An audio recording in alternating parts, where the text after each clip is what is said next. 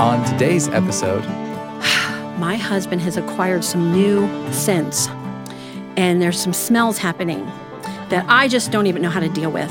And he was also a fool, and I love fools. They're my favorite thing in the world. all kinds of tales from all kinds of tellers. here on the Appleseed. It's time for the Appleseed. In each episode of the show, we bring you a couple of stories from favorite storytellers. The stories will entertain you and inspire you. They'll get you thinking and even help your family tell your own stories. I'm Sam Payne. On today's episode, we have the great storyteller Kim Weitkamp from Ohio and Kevin Kling from Minnesota, both sharing in very different kinds of stories, thoughts about what brings value into our lives. And first up, a personal story from Kim. Is there a place you like to gather with friends? Then this is a story for you. Have you ever had something complex or troubling happen that you found difficult to talk about? Then this is a story for you. During your daily rush, have you ever taken a moment to listen to someone's story and have that moment change you? Then this is a story for you. Here's Kim Weitkamp with Gold Coins, recorded live in the Appleseed studio.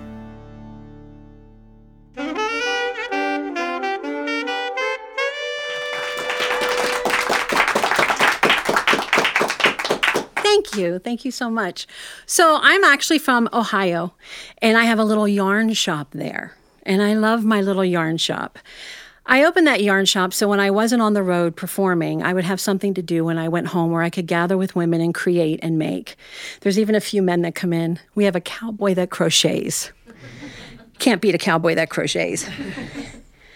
Well, when we put the shop together, I decided to dedicate the whole front of the store where there's these huge windows and beautiful light to having a lounge. A place where women could come, a community couch of sorts, where they could work on their projects and come together and talk and share and support each other. Well, what has happened is we have an array of ages. We have high school young ladies that come in that like to make things. We have 2 colleges in our town, and we get college students in that love to make things, and they sit there. If it fits on your lap, you can bring it in. We have everything from knitters to people that do punch needle, to polymer clay makers who have a little desk on their lap. It's fascinating. But it goes all the way up to 90.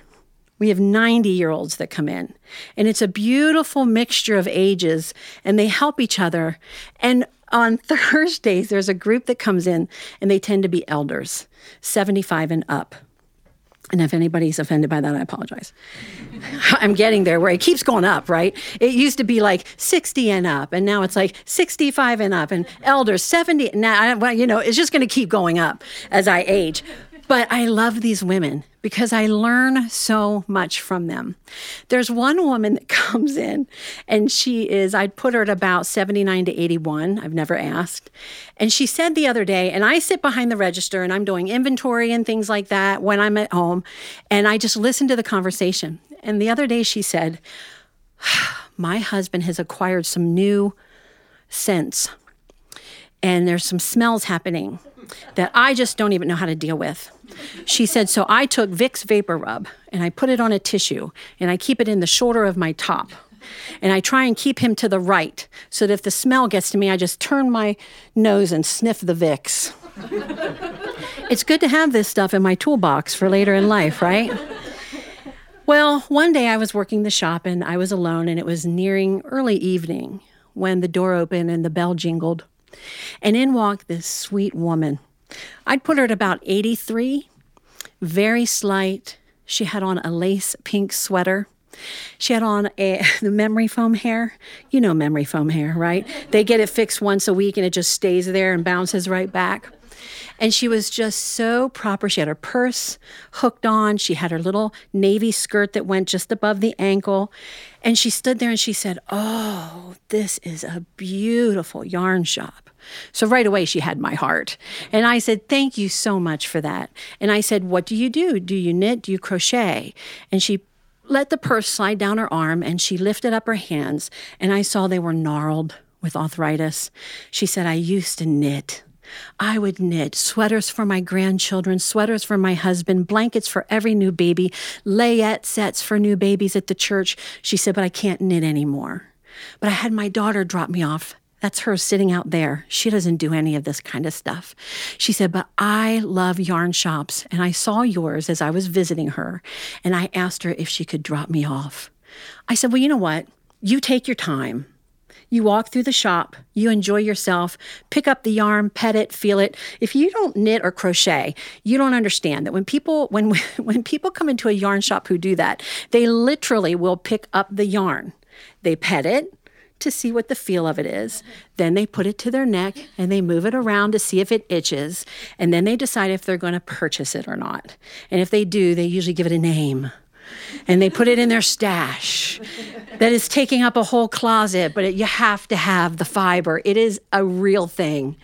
Well, she took a walk through the store very slowly, looking at everything. I have yarn, thread, and things like that. Lots of cute notions. And I kept busy because I didn't want her to think I was like watching her. And as I did my work, I'd glance up once in a while, and she made another loop around the store and stopped at a table that we have in the back right-hand corner. And I watched her as she looked at everything on that table, because it's a specific display. And then she walked over to the left and looked at some things there, and then she went back to that table. And I thought, okay, I need to go, and I need to see if I need to talk to her about something. So I walked back, and she was still standing there, and I said, do you know what this is? And she said, I think I might, but I don't know. And I said, well, let me explain it to you. I said, these are called knitted knockers. And these are knitted prosthetics for women who have had mastectomies. I said, when you have a mastectomy, you have a choice. You can either rebuild, which is expensive, uncomfortable, and a little scary, or you can buy a prosthetic, which is expensive, really heavy, and makes you sweat. And she looked at it and she said, can I touch it? And I said, yeah, and I handed it to her. And it's basically just a knitted triangle that is filled with polyfill. And I handed it to her. And I said, you just wear it until it kind of conforms and then you go. It's a beautiful thing. It's not heavy. It's not expensive because we do it for free. I wholesale the yarn to the women that make them. They make them for free. They donate them back. And then it's yours to have. I said, do you need one? And she said, 2. I said, oh. I said, when? She said, 15 years ago. She said, that's why I wear a sweater. Because I just think that everybody knows. So I wear a sweater no matter what the weather is because I feel like it kind of just makes me feel more secure because I really think everybody knows. I said, well, we are going to get you hooked up. I got baby pink, baby blue, cream, flesh color, whatever color you want. She picked the color called Darling Pink. Well, on that table, we not only have a few for people to look at, but we have a beautiful pink box that's made of wood, and it has drawers, and in each drawer on the outside, it's marked with A, B, C, D, and then inside are the knitted knockers. When you pick it, we then fill it. We give you a pink box, black curly ribbon, tissue paper on the inside. We make a big deal out of it.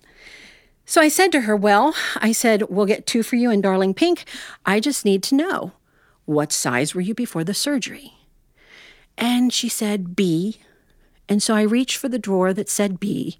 And as I pulled it out, that gnarled hand came over, tapped mine and said, honey, I think I'd like C's.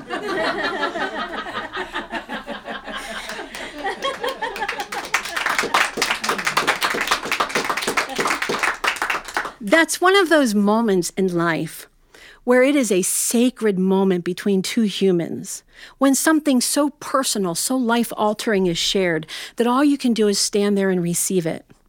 And sometimes those conversations are filled with uncomfortable topics that are more common in life than we know, but we don't know because we don't discuss it. And that time with Miss Rose was precious to me. And my time with the elders in my shop is precious to me. And I ask to see pictures and I gather their stories. And I remember one time a woman came in and she was talking about how she had to spend some time in a nursing home for rehab, and luckily she's not there anymore, she said. I'm so happy to be back in my own home. She said, but one time I was getting out of bed at the nursing home in the rehab area, and something happened with my ankle, and I slipped and went to the floor. She said it wasn't a bad fall. I just crumpled down, but there was a nurse that saw it as she was passing by, and she came in, and she got me back up, and she started scolding me. You need to be careful. You have to be careful when you're getting out of your bed. Make sure you have both feet on the floor and that you're sitting properly on the edge of your bed. And she said she started to raise her voice with me, and I took her hand and held it firmly, and I said to her, one day, this will be you. And I remember sitting there as she told me the story in that little yarn shop. And I thought to myself, one day, all of these stories that they share of their aches and their pains, the fact that everyone around them is leaving and moving on, crossing over that thin silver line between here and there, and that is going to be me. And so I treat every elder that walks through my door with great reverence, and that does not make me a hero. It makes me someone who's been enlightened because I've spent time with them. And I encourage you to do the same thing. If you have people in your life that are getting to that elder age, ask them the questions and gather the stories, even the uncomfortable ones. Not just the happy and the fun and the silly and the good, but the ones that are difficult, because those are the ones you'll share later with your family that will bring altering circumstances and make people rethink things. And so here's a little song that I wrote. There's a whippoorwill outside my window, and it's calling me to fly. There is smoke upon that mountain. It's calling me to fly. Granddaddy's tick-tocking the time away. Grain of sand falls with the beat of each passing day. Ashes and dust is where I come from. Pocket full of memories, and we all fall down.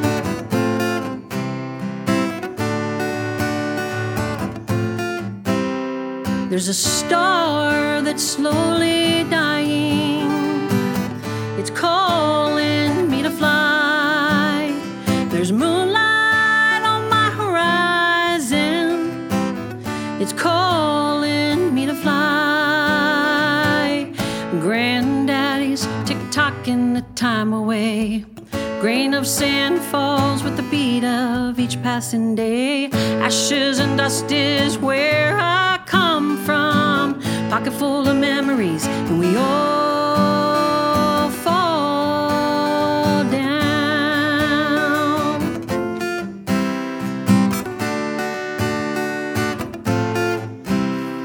Now my burden's no longer heavy. I'm learning how to fly. Spread my wings to the heavens. I'm learning how to fly. Don't cry for me, I'm watching you from above. Don't cry for me, my life was filled with love.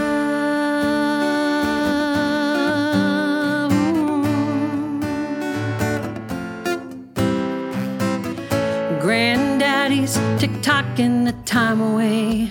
Grain of sand falls with the beat of each passing day. Ashes and dust is where I come from. Pocket full of memories, and we all must fall down.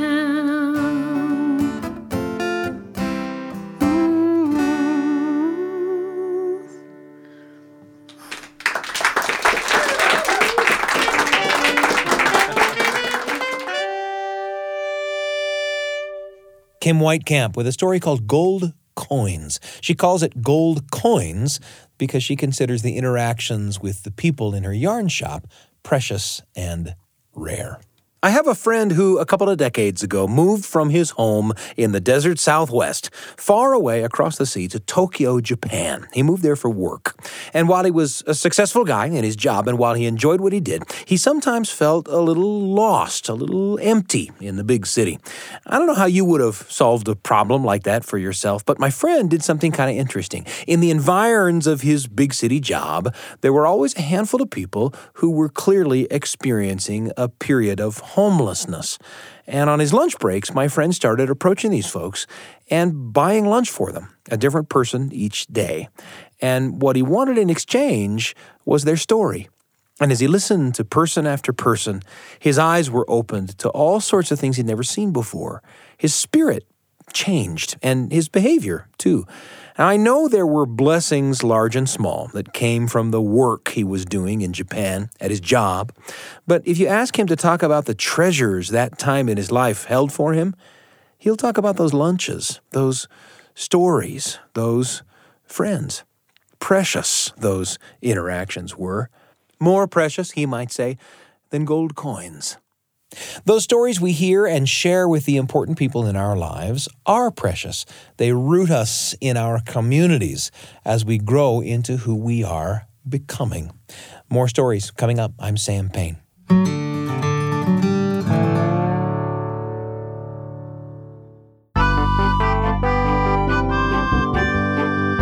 It's such a pleasure to be with you on the Appleseed. A moment ago, we heard Gold Coins, a story told for you by Kim Weitkamp. Sometimes we receive those gold coins, those precious interactions with other people, from the wisest among us. But sometimes gold is found in the mouth of fools, too, as shown by Kevin Kling in his story, Ashen Peter, recorded live in the Appleseed studio. Here's Kevin.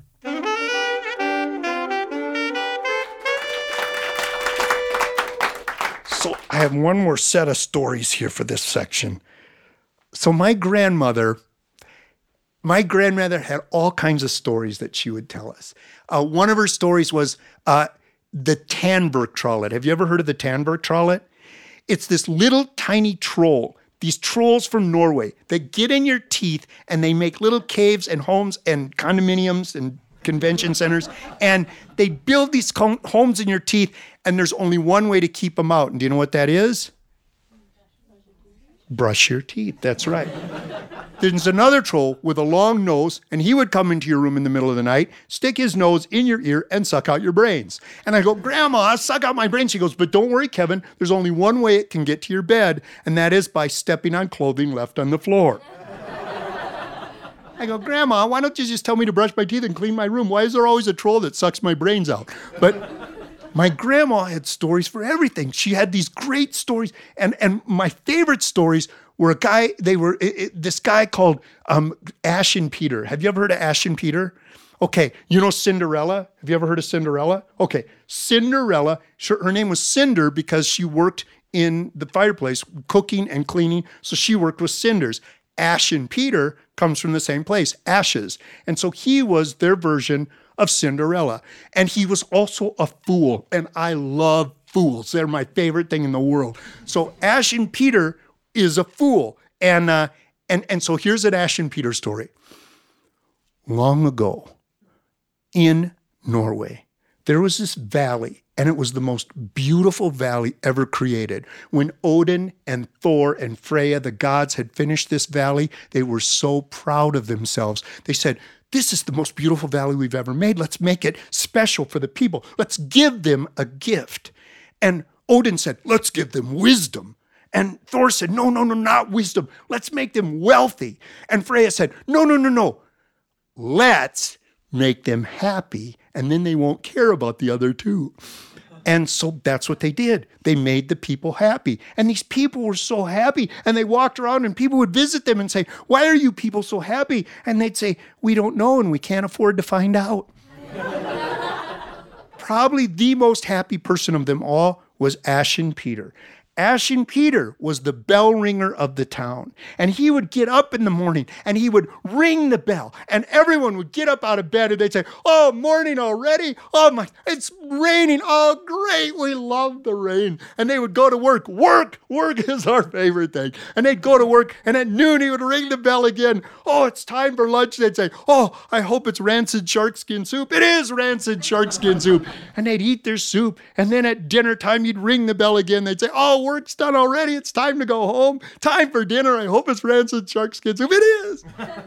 So he'd also ring the bell in the middle of the night. And this was to keep the trolls in the hills. Now, this town had become Christian long, long ago, but they still rang the bells for the trolls just in case. It's like when I go ice fishing, I go with my buddies and they always kiss the minnow before dropping it down in the hole. And I'm like, are you guys superstitious or what? And they go, no, we just don't want to jinx it. It was like that. So they would ring the bells at night to keep the trolls in the hill. Okay, so probably the most unhappy of everyone was the town priest. And that was because he came from another village and was given that village to watch over as a priest. And he didn't understand happiness. I mean, he hated happy people. He couldn't even stand to look at him. I mean, this guy could make lemons out of lemonade. He just didn't want to look. And so he was always running into people, always crashing into people. And the townspeople finally couldn't take it anymore. So they wrote the king and they said, King, come on, what's going on with this guy? They said, he's running into us and we're worried. We're worried about him. He's so unhappy. And the king said, well, this is how kings talk, I found out. Well, he said, why don't you send that priest to me and I'll give him something to cry about. So the priest got the letter from the king and he thought, oh no, he knew something was up and he knew this wasn't going to turn out well. So he came to Ashen Peter and he said, Ashen Peter, would you do me a favor and please go to the king in my stead? He said, I know what he's going to do. He's going to throw me a big party. We're going to eat and drink and have dancing all night. And you know, I'm getting kind of up in years. Please, would just go in my place. And Ashen Peter said, I got to wake up and ring the bells. The priest said, I'm a priest. I know all about bell ringing. Please, it'll be fine. Ashen Peter said, I'm not sure. And the priest said, please, if you just go, God will see that and know that you did a good thing for me in the church. And Ashen Peter said, oh, thank you, priest. That's right. I almost missed this great opportunity. Thank you. Thank you for telling me that. After all, God sees everything. And the priest says, yeah, I suppose he does. Just go. I hate talking to you. So Ashen Peter put on the robes of the priest and went to see the king. And the king saw him and thought he was the priest. And he said, well, priest, I've been hearing about you. And Ashen Peter said, well, yeah, I suppose you have. Come on, bring it on. I can go all night. Don't worry. Just keep it coming. And the king said, you've got to be kidding. Are you serious? He said, all right, I'll give you what you wish. But here's the deal. I'll ask you 3 questions. If you get these questions right, I will give you an armload of gold. But if you get them wrong, I will give you exactly what you're asking for. Ashen Peter says, sounds like a win-win to me. Go ahead. So the king says, all right, priest, here's the first question. How far is it from east to west? And Ashen Peter says, well, before I was a priest, I used to ring the bells. And I know that the sun comes up in the morning and then it sets in the evening in the west. And so I'm going to say the distance or the time between east and west is 1 day. That's the distance between east and west, 1 day. And the king went, whoa, well, I guess since I never thought of it. Very good. Yes. Oh, question number 2. Now, mind you, these get harder. Question number 2. You've seen my lands. You've seen my servants. You've seen where I live. How much? To the penny, mind you, am I worth? And Ashen Peter said, well, I'm a priest.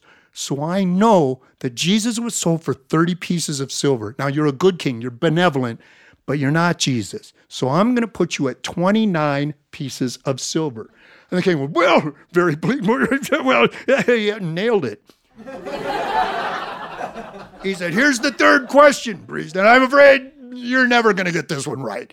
He said, at this very moment, what am I thinking? And Ashen Peter said, well, you think you're talking to a priest, but you're not. I'm Ashen Peter. The priest is back where I live now. And the king said, what? And then he started to laugh. And he laughed and he laughed and he laughed. He said, oh, He said, Ashen Peter, you're just the kind of counsel I need. Would you please stay? I'll make you wealthy beyond your imagination. And Ashen Peter said, I wish I could, but King, you have to understand, I love where I live. I love my family. I got a daughter and a wife. Please, I just want to go home. And the king said, Ashen Peter, you're wiser than I even thought. Please, come when I call, and if I need your help. And Ashen Peter said, I will. Oh, and the king said, one more thing.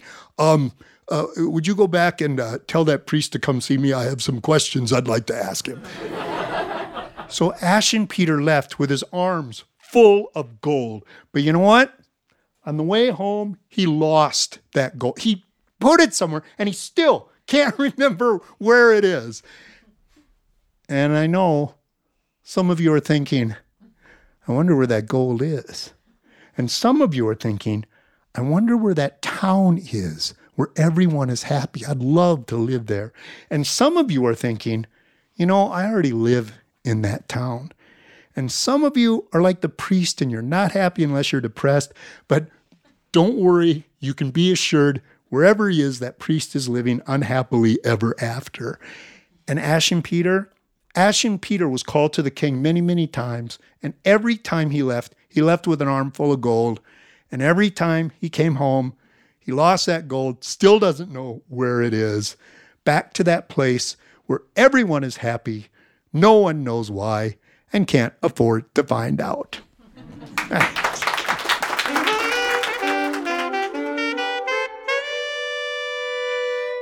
Kevin Kling with Ashen Peter. I love stories like this. They remind me when I face what feels like an insurmountable problem that I don't have to feel hopeless or incapable. It's the regular, everyday people who make it all the time. Even more than the bravest and brightest among us, it's the fool, the one who has the audacity to choose happiness over gold, who often wins in the end. Thanks to Kim Weitkamp and Kevin Kling for their stories, and thank you for joining us today on The Appleseed. Listening to these stories always brings up memories for me that I love to share. Where did the stories take you, and who will you take along? Our episode today was produced by Brian Tanner and Wendy Folsom. Our audio engineers are Carly Wilson and Ashton Parkinson. Trent Horton and Evie Hendricks make up the rest of the Appleseed team. If you want to send us a note, you can email us at theappleseed@byu.edu. That's the Appleseed, all one word, at byu.edu. Or if you're listening through a podcast app, rate us. Leave us a little review. It helps people find the show. We're pleased and proud to be among the many shows in the BYU Radio family of programs, and you can find this episode or any episode from our archive on the BYU Radio app at byuradio.org/Appleseed or by Googling the Appleseed Podcast. I'm Sam Payne, and I can't wait to be with you again on the Appleseed.